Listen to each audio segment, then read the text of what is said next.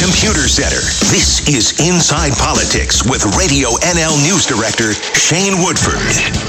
Good morning and welcome. On the show today, Global BC's Richard Zussman, the Vancouver Sun's Vaughn Palmer, and BC Today's Shannon Waters. With no shortage of stuff to talk about later in the show, we're going to hear from BC Liberals MLA and Opposition House Leader Mary Polak. The dominating topic, LAMC, a Legislative Assembly Committee meeting that yesterday went, charitably described as going off the rails. Welcome to the panel, Richard, Vaughn, and Shannon. How's everybody doing? Great. Awesome, Shane. That was yesterday. Yeah. Okay, let's jump right into this thing. This is a controversy that's been gripping the legislature for a couple of weeks now. The clerk, the sergeant-at-arms, as we know, they've been suspended with pay. There's an RCMP investigation. We got a couple special prosecutors on this thing, and we've had some developments down the road since then, including yesterday when Daryl Plekas, who was supposed to shut up and be quiet about this thing, went completely off the rails and had probably, and I was following from afar, you guys were there, I thought it was one of the craziest meetings that I think all of you described on social media. So Vaughn, why don't we jump into it with you? You have covered the legislature for a long time. Have you seen anything like what you saw yesterday? Oh, and I didn't see what happened yesterday, Shane. I was off at my physio recovering stupid knee replacement surgery. I had to follow the thing on Twitter and then pick up the audio overnight and read the transcript this morning. So I've got a pretty good sense of what went on, but I will forever be envious of Shannon and Richard and the others who were actually there to witness the entire spectacle. The one thing I would say is that, the weirdness of it is for sure, but in the course of it all, the Speaker did drop a couple of fairly telling clues about what we're dealing with here. Yeah, and what were those, Richard? I mean, it sounds to me like he has raised the possibility of some kind of financial wrongdoing that is, in his words, not recent, may have been going on for a while. Yeah, so that is the big clue that Vaughn's alluding to, and it was repeated. Plekas went through the timeline of events, and he said right when he became the Speaker, something was presented to him that was so egregious that when the public sees it, it will make them throw up. And he went through the process of looking through that information and did, as he described it, his due diligence. And then we know eventually he turned it over to the RCMP. But what he was alluding to was the way that the books are kept inside, it seemed, the clerk's office and the sergeant-at-arms office. There were a lot of mentions around audits. He made this, very bizarre request to launch a fast as possible audit of the Speaker's office, which could allude to the fact that he sees wrongdoing from previous speakers. Also, this audit of the clerk's office and the sergeant-at-arms office. These audits take time, but Plekas wants it immediately to show the public what he believes was, a huge amount of wrongdoing in those offices. Again, Shane, we don't know what the allegations are against Lenz and James. They don't even know what the allegations are against them. So we've been promised another meeting in January where Plekas will tell the public as much as he possibly can about what those allegations are, without, as he says, disrupting the process that is now before the RCMP and these special prosecutors. Now, the thing about the meeting yesterday, Shannon, was, and from my perception for watching from afar, Mr. Plekas didn't present his case in a manner of, he wasn't sort of calm and rational and saying, listen, I got this is the deal, this is what I can tell you so far. I think a better characterization, and you can agree or disagree with me, is he really kind of got really angry and began to sort of lash out. He seemed almost like a cornered guy. Yeah, I think saying cornered makes sense to me. The word that started to spring to my mind in being in that room and listening to Plekas, who at several points got quite worked up, was hubris and hubristic.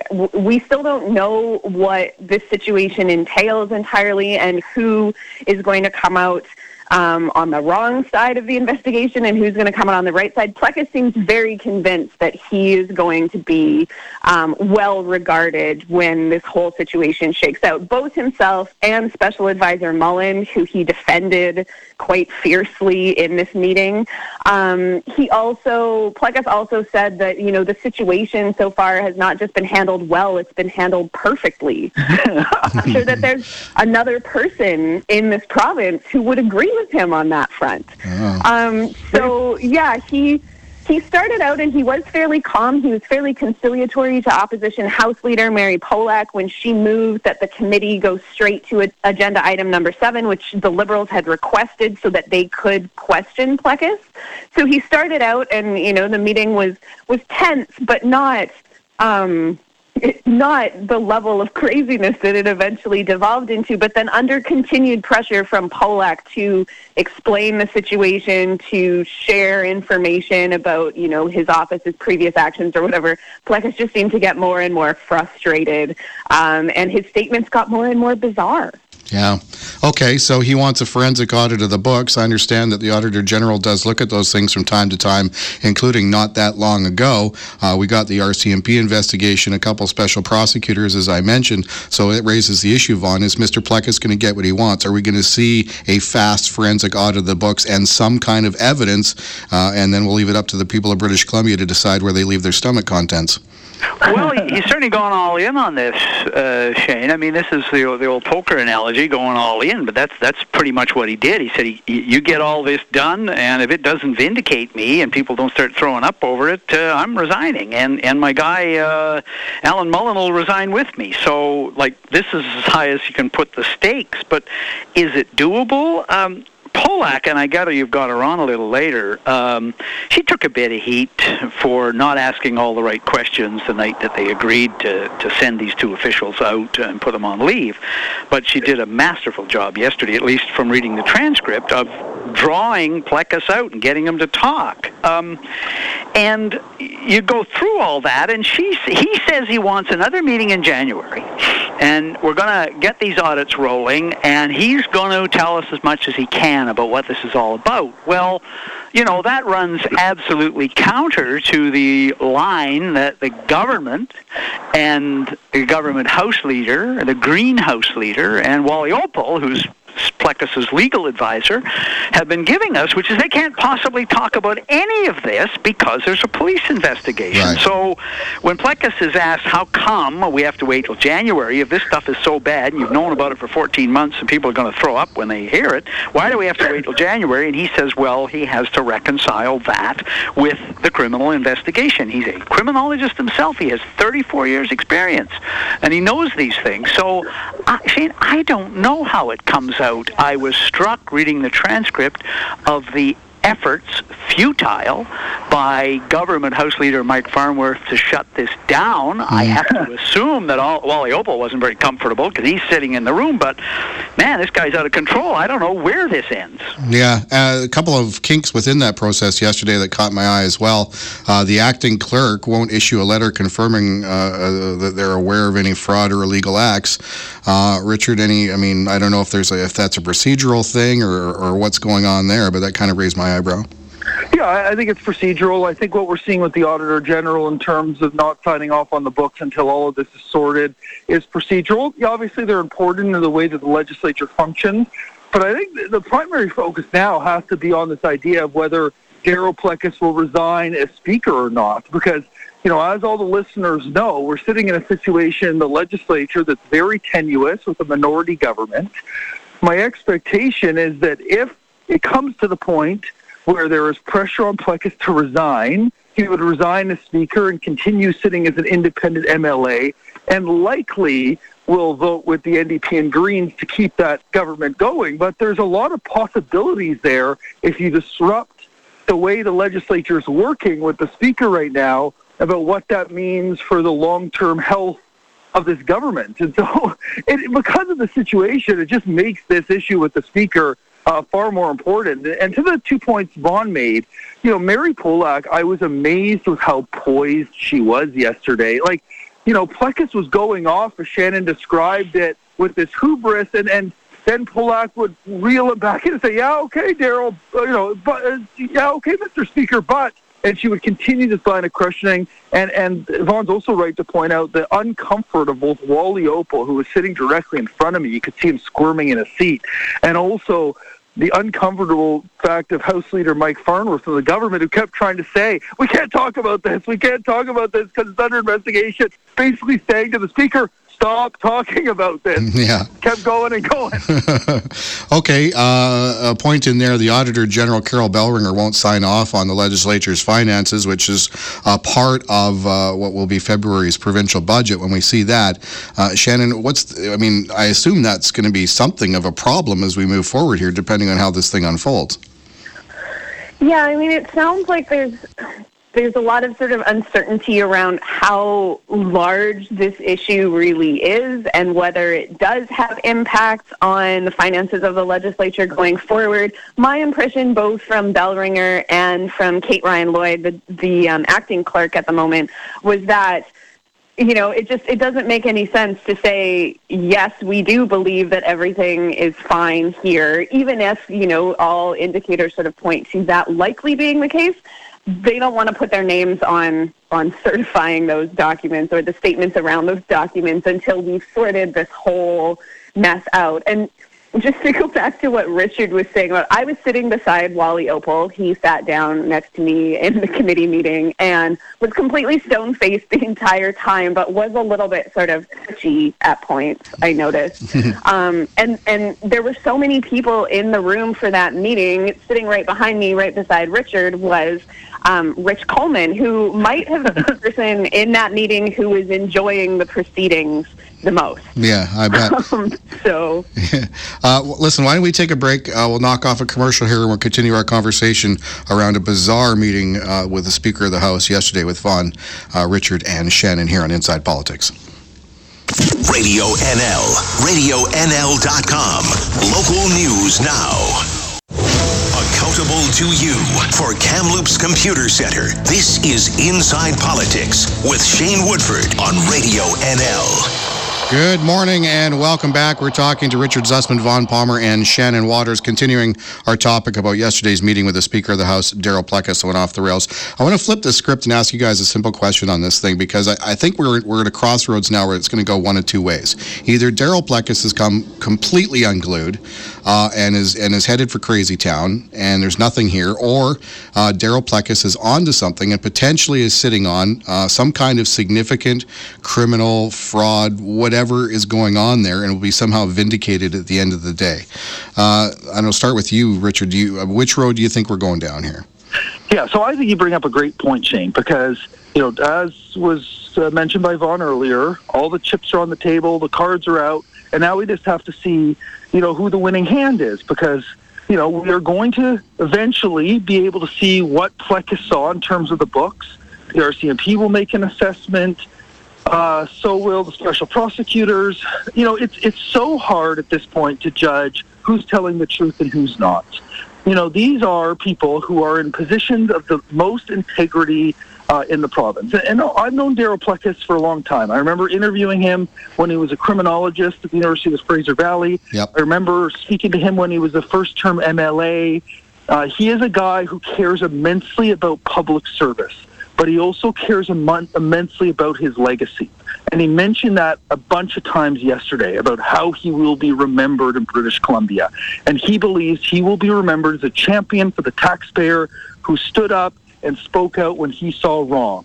And, the nice thing about this is we will eventually be able to find out if that is his legacy or if he will be remembered as one of the greatest villains in the history of BC politics. And it really is. That's what's so incredible about this and how it's unfolded. Any gut sense from you, Shannon? I mean, again, Rich, it is hard to tell. We don't have much to look at here, but do you think we're going down one road or the other? Well, I think, like you point out the two scenarios, and definitely after the Lamsey meeting, I think I lean a little more towards Plecas not being vindicated, just because I don't see how that kind of behavior, that kind of outrage and almost sort of a persecution complex adds up to a well-conducted, well-founded investigation. But like Richard said, Plecas seems very convinced that, he is in the right here, that there is something substantial, something nauseating going on. Mm-hmm. And then on the other side, we also have James and Lenz, who have basically said the same thing, that, they haven't done anything wrong, they're ready to cooperate, and they want to come back to work. So it's very difficult to try and figure out who is telling the truth here. Yeah, last to you, Vaughn. You think that Mr. Plecas has got something here or no? Well, again, he dropped another interesting clue yesterday. And because they've told us so little, and most of it's been blurted out by either Plecas or Mullen, you go, okay, well, we're going to speculate. So in that transcript, at one point he says, I have to be concerned about spending and financial stuff here. He says, I also have to be concerned about the workplace environment and that everyone is being treated fairly. I listened to that, I read it over, and I went, so that might explain why we have two special prosecutors. Because workplace environment issues and fair treatment of employees is a night and day different issue than some kind of concern about spending.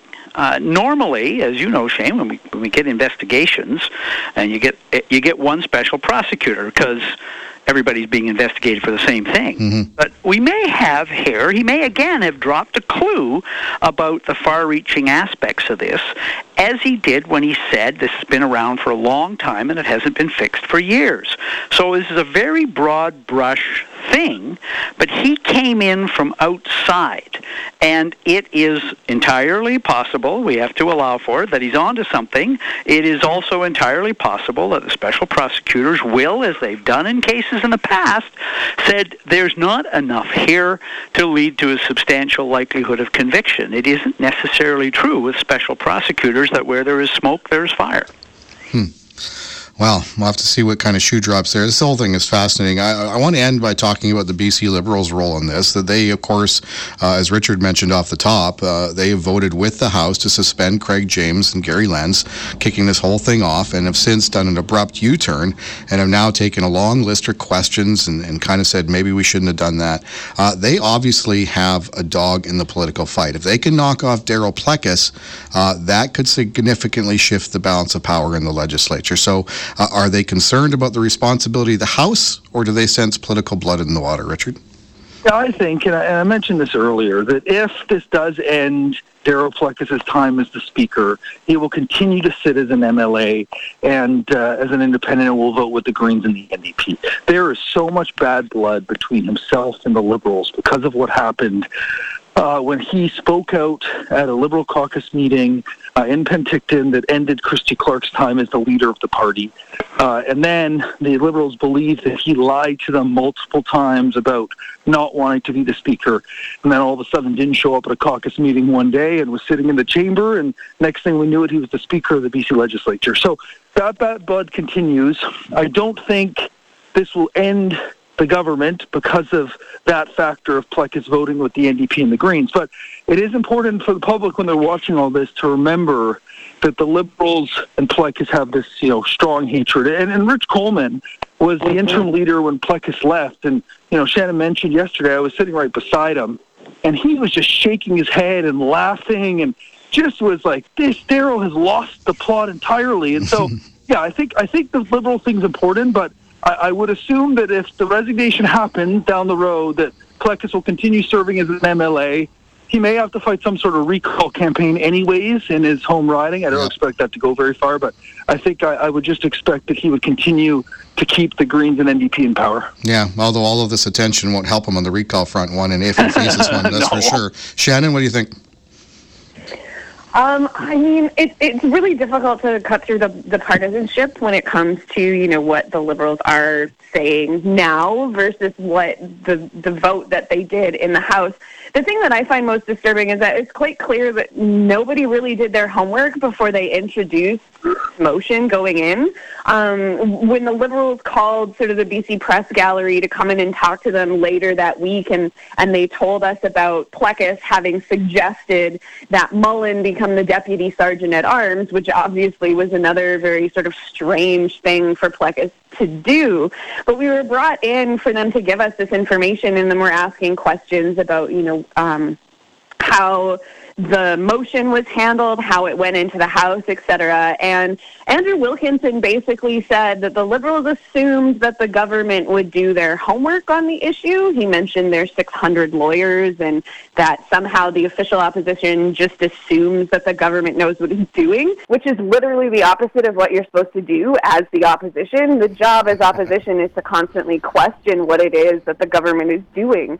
So at the end of the day, like, whether you think that the Liberals are operating politically and trying to push Plecas out, or whether you think that the NDP, the government, is acting politically and trying to keep him in, and whether you believe that Plecas actually has taxpayers' best interests at heart, I don't think anybody looks good here. And that's one of the really frustrating things in covering this story, is that even if people are raising, legitimate concerns or issues, it's really hard not to remember sort of the political maneuvering that is just so obviously going on. Yeah. Okay, final word to you, Vaughn. How much politics at play here? Oh, it's terrible, Shannon is quite right. We've had lots of scandals in British Columbia, and lots of times the politicians have been embroiled, but the chamber, the legislature, and its institution operates in the background, and it's kind of the guarantor to the public that the system is still working okay, but here you've got the whole thing under a cloud, and normally you look to the Speaker to be even-handed and represent all members of the House. You look to the Sergeant-at-Arms for security, and the Clerk of the Legislature for procedural matters, and, it's true there are stand-ins and fill-ins, but no, I think Shannon's quite right. No party looks good on this at the front end. The Liberals are trying to catch up now, but again, as Richard pointed out, the Liberals have a political motivation in this as well, so the public has not been served well by anything on this. It's no wonder that we spend so much time reporting on it, because there's really nothing like it in BC history. No, truly. Okay, guys, we'll take a quick break to the bottom of the hour, get caught up on the news, and we'll move on to other topics with Vaughn, Richard, and Shannon on Inside Politics on Radio NL. Local news now. Radio NL, 610 AM and RadioNL.com. Accountable to you for Kamloops Computer Center. This is Inside Politics with Shane Woodford on Radio NL. Good morning. Welcome back. We're talking to Vaughn Palmer, Richard Zussman, and Shannon Waters. Moving on to other topics. After the Speaker of the House controversy dominated the first half of the show, we'll have to move fast here. Guys, why don't we start with the climate plan and my foolishness? I thought that would be the big topic on today's show, but not so much. Shannon, why don't we start with you? These things are often easier promised than actually delivered. What did we see, and will it actually come to fruition? I think at this point, that is anybody's guess. I mean, one of the big pieces that sort of came out with this Clean BC plan is that 1/4 of the needed reductions haven't been figured out yet, where they're coming from, how we're going to get there. So there's still a big question mark as to, what other reductions can be made. It's an ambitious strategy for sure. Massive electrification, really pushing the public to make their homes energy efficient and spend some serious money there for a lot of people. What we don't have right now are a lot of the financial details. Those are coming out in the budget, so that's often something when the government makes an announcement that we're looking for is, how much is this going to cost, and where is the money coming from, and also how is it going to be spent. So we're waiting on that until we actually get to the budget in February. The other thing that struck me is sort of how much of this plan the government has been rolling out in bits and pieces since at least the summer. We've seen legislation introduced that is going to supposedly take care of fugitive methane emissions in the oil and gas industry. That was passed towards the end of the session last month. We've already seen the electric vehicle announcement that had come out, zero-emission vehicles only to be sold in BC by 2040, and then some of the other incentives for both the public and businesses to sort of get on board and with the energy efficiency plank. Those have already been announced, and then they were sort of rolled into part of the official announcement. To you, Vaughn, one of the fascinating things about the climate plan that I noticed is it relies pretty heavily on electrification coming from one party in government and the other party that supports it in government who campaigned on opposing Site C and mothballing it. Yes, I was at the event, the self-congratulatory extravaganza, which was, 22 minutes of speeches before the Premier actually got up and announced the details of the program. It was a fascinating event. And I just kept waiting for it. Will one of these environmentalists that are here validating and endorsing and trumpeting how wonderful this is, will one of them say, you know what, that Site C thing might actually come in handy because we're going to need one hell of a lot of electricity in this province? province to make all this stuff work, because essentially you're going to convert heavily dependent fossil fuel economy into one that's entirely dependent on clean green electricity, of which hydropower is a central thing. But, I was terribly disappointed. Nobody got up. The government thinks Site C is a great idea now. They didn't when they were in opposition, but nobody got up and said, you know what, I'm kind of sorry we thought Site C was such a stupid idea, because now we realize we're going to need that electricity, and somebody worked it out the other day. I think they're going to need about 3 or 4 Site Cs to do all this work. Yeah. What struck you, Richard, and are we going to see, in fact, a lot more sort of dam building in this province as a result of that? Yeah, the timelines, I think, right? Some of these targets are trying to hit are 2040, and it's always important to remember that governments of the future are not bound by decisions of the present. Obviously, they'd have to make changes to the legislation, but, because these targets are so far out, we're going to have to wait and see incrementally whether these changes take place. And obviously, there's a cultural shift around trying to become more efficient at home and with your vehicle use. But there's still a lot that needs to be worked out, especially in big urban centers around transportation to make people less reliable on their vehicles. We still have a lot of steps to take until we get to this end goal. All right. We only got a couple minutes left, so I just want to jam this into the three of you before we say goodbye, because this is, in fact, the last show with the panel this year and then the season finale next week. But it's been an unbelievably busy year and a half, 2 years of political news. It's been nonstop. What can we look forward to in 2019, Vaughn?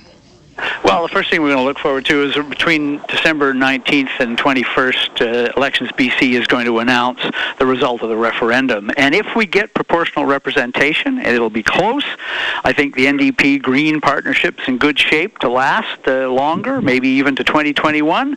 If the referendum fails and we're not going to proportional representation, I think that partnership may start to fray. So we still have one very, very large shoe to drop this year. My sense, coming down to the wire, is that the yes side isn't nearly as confident as it was, and the no side is a little more confident than it was. Whether that means we're going to get yes or no, I don't know, but as I say, coming down to the wire, it looks to me as if the yes side is kind of worried that they may not win this thing. Yeah, 41% participation rate as we speak. An update issued a few minutes ago. Shannon, to you, what are the big stories you're looking forward to in 2019?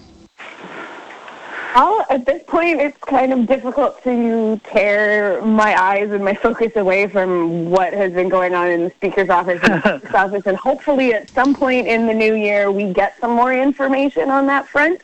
As many people have pointed out, when it comes to investigations done by special prosecutors, that can take a very, very long time. And I don't think people are willing to wait that long on a story like this, especially when it has, implications not only for the everyday sort of functioning of the legislature, but also for the financials going forward. My own personal pet project, I guess, looking forward to the spring session is what the government is going to do with Bill 32, it was introduced last May.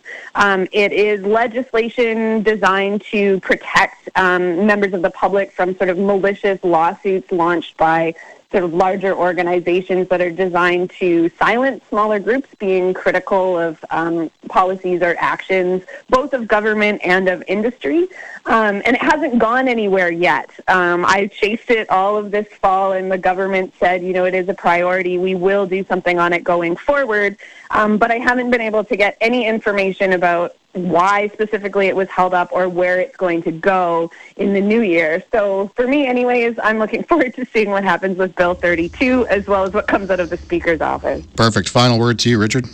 Two big ones for me, negotiations with the teachers. I know you spent some time on the show talking about that. That one's going to be huge in terms of their contract negotiations and whether it is much different than last time around or similar. This is the first time that this government has sat down with the BCTF around teacher negotiations. It's going to test a lot of relationships because they have been allies for a long time, and we'll see how much the teachers ask for. The other one is ICBC rates. We know that rates are going up next year. We know that these massive overhauls are coming, a lot of the regulations in place in April 1st.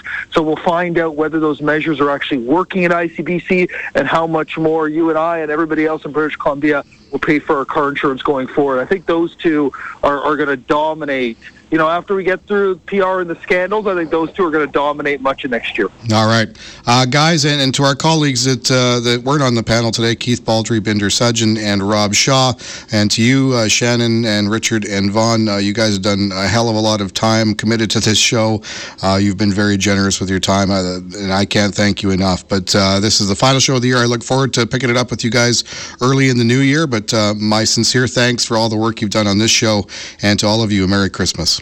And best to everyone on the season, and everyone on the panel, and everyone who isn't on the panel today. Thanks a lot, Shane. There you go. Yeah, thanks, Shane. Love doing it. Thanks so much. All right. Thanks, Shane. Always a pleasure. Okay, thanks, guys. Look forward to talking to you soon. Have a happy holidays. A quick break. Opposition House Leader Mary Polak on the other side. Radio NL, RadioNL.com. Local news now. For Kamloops Computer Center, this is Inside Politics. Once again, Radio NL News Director Shane Woodford. Good morning. Real pleasure to be joined on the phone by the BC Liberal MLA for Langley. Also is the Opposition House Leader in the Legislature, Mary Polak. Mary, welcome. Good morning. How are you? Well, it is not nearly as cold down here as it is in some time. This is true. Listen, you've been at this game a long time. You are a veteran of the political scene. We spent the first half of the show discussing the happenings, the latest happenings on the Speaker of the House controversy with the Lamsey meeting and Darryl Plecas yesterday. Before we get into kind of some of the craziness of it, I'm just kind of curious. You went in there with a long list of questions. You wanted some clarifications on specific issues, specific questions answered. Did you come out of that meeting with any of your questions answered? Did you get any additional information out of that meeting or no? Well, I got additional information. I can't say that it provided clarification. And to be clear, I was being very careful not to ask questions, at least in my view, that would impact on a criminal investigation. But, for example, still a huge contradiction around whether or not there was an investigation conducted by the Speaker. Both of the Speaker's special advisors have said that there was an investigation. The Speaker yesterday confused the situation even more by saying, first of all, quite emphatically, that there was absolutely no investigation, and then a little later on in the meeting saying, well, you could call it an investigation, pardon me, but it really wasn't an investigation. So, matters like that, honestly, I came away from yesterday's meeting, unfortunately, being even more in the dark because of some of those answers. And an honest question, Mary. I mean, you're a veteran of the scene, and I caught the video footage of you leaving that meeting, and I've known you for a little while, and you looked a little shell-shocked. Have you ever seen anything like that? I have to say that the display yesterday from the Speaker was unusual, to put it mildly, and I think that view was shared by your colleagues in the legislature as well, who report on these things. It was quite astonishing. So, not certainly what we expected, and I should give credit in that we had asked to have our item added to the agenda. They agreed to that. And we asked to move it up higher in the agenda. They agreed to that. The unfortunate thing is, once we got to it, there were no answers forthcoming. And, of course, the NDP House Leader and counterpart, one of his MLA colleagues, were quick to shut down the Speaker's suggestion that there be more disclosure. So. Okay, the Speaker, Darryl Plecas, has requested some kind of a expedited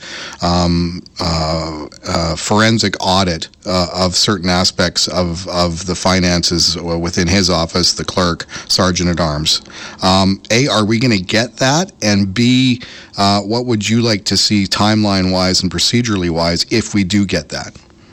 Well, I would certainly be thrilled if we could get some clear answers as to what has gone on.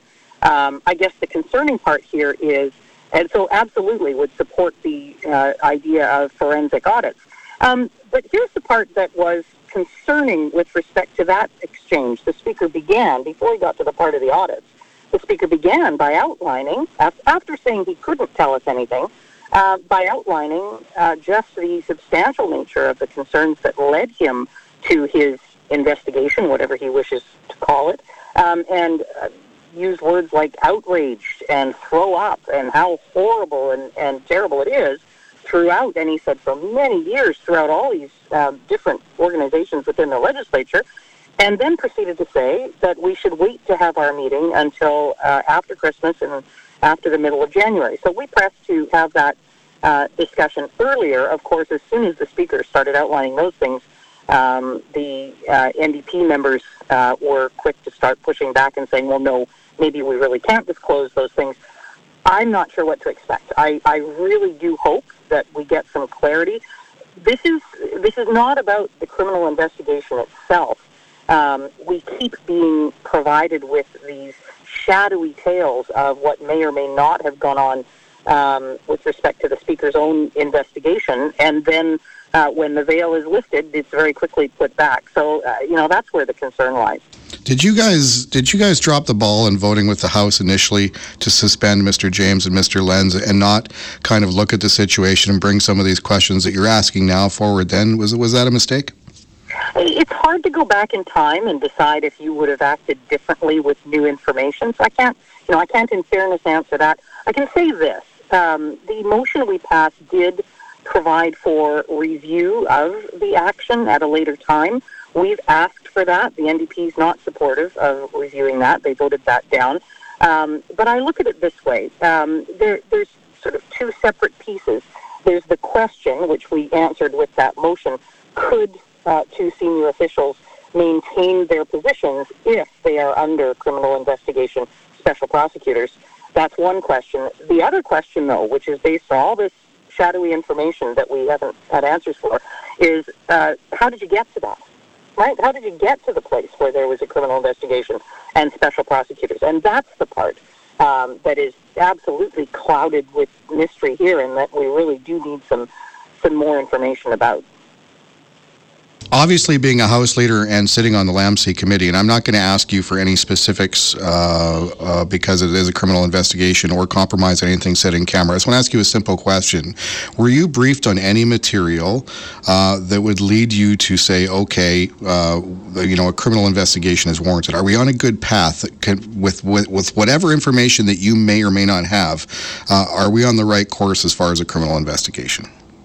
I have absolutely no more information than what the media has been reporting. Okay. The information that I'm aware of is simply the fact that there is a criminal investigation and that there are special prosecutors. I have yet to receive any information as to the nature of that, or even, in fact, how we got to the place where information of some kind was turned over to the RCMP. Should not some kind of information have been briefed to the members of LAMC before you guys decided to vote unanimously to suspend Craig James and Gary Lenz? I mean, shouldn't you have had some sparkling of what was going on before that vote?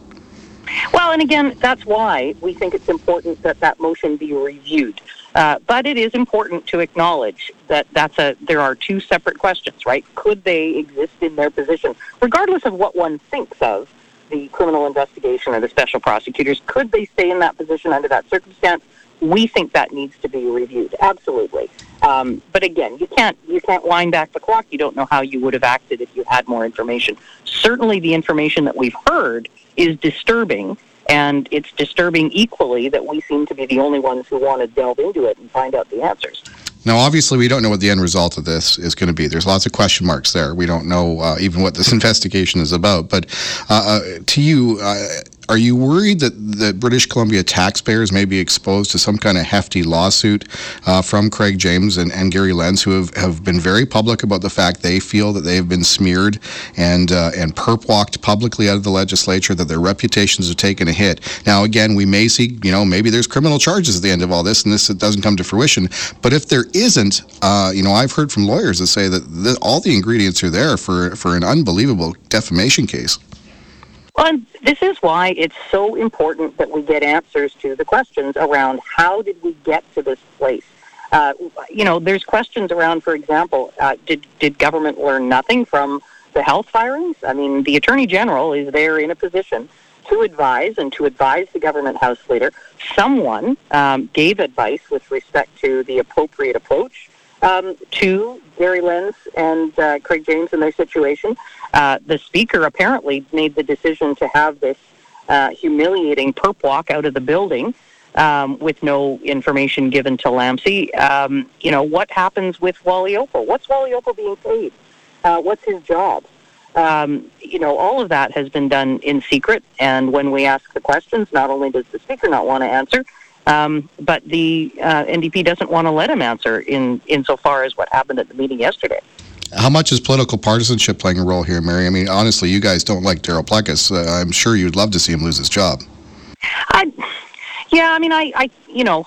a politician, and anything I say with respect to denials is going to be met, I'm sure, with skepticism. I would say this.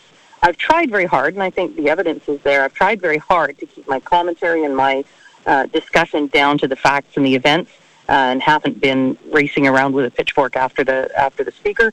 There are facts, and the facts are there out in the open. We've laid them out in correspondence. That's been provided to the media. We have the same questions that the media has. We have the same questions that the Auditor General has. The Auditor General said that she's not willing to sign off on the financials for the House. Yesterday, the acting clerk said she's not willing to sign off on a management representation letter, which for lay people is essentially the legislature saying, yes, we've all acted cleanly, there's no fraud, there's no illegal activity. So, in that situation, here we are all with the same questions. So, I would ask people, put aside your skepticism in understanding that it's not just us who are asking these very same questions. Good point.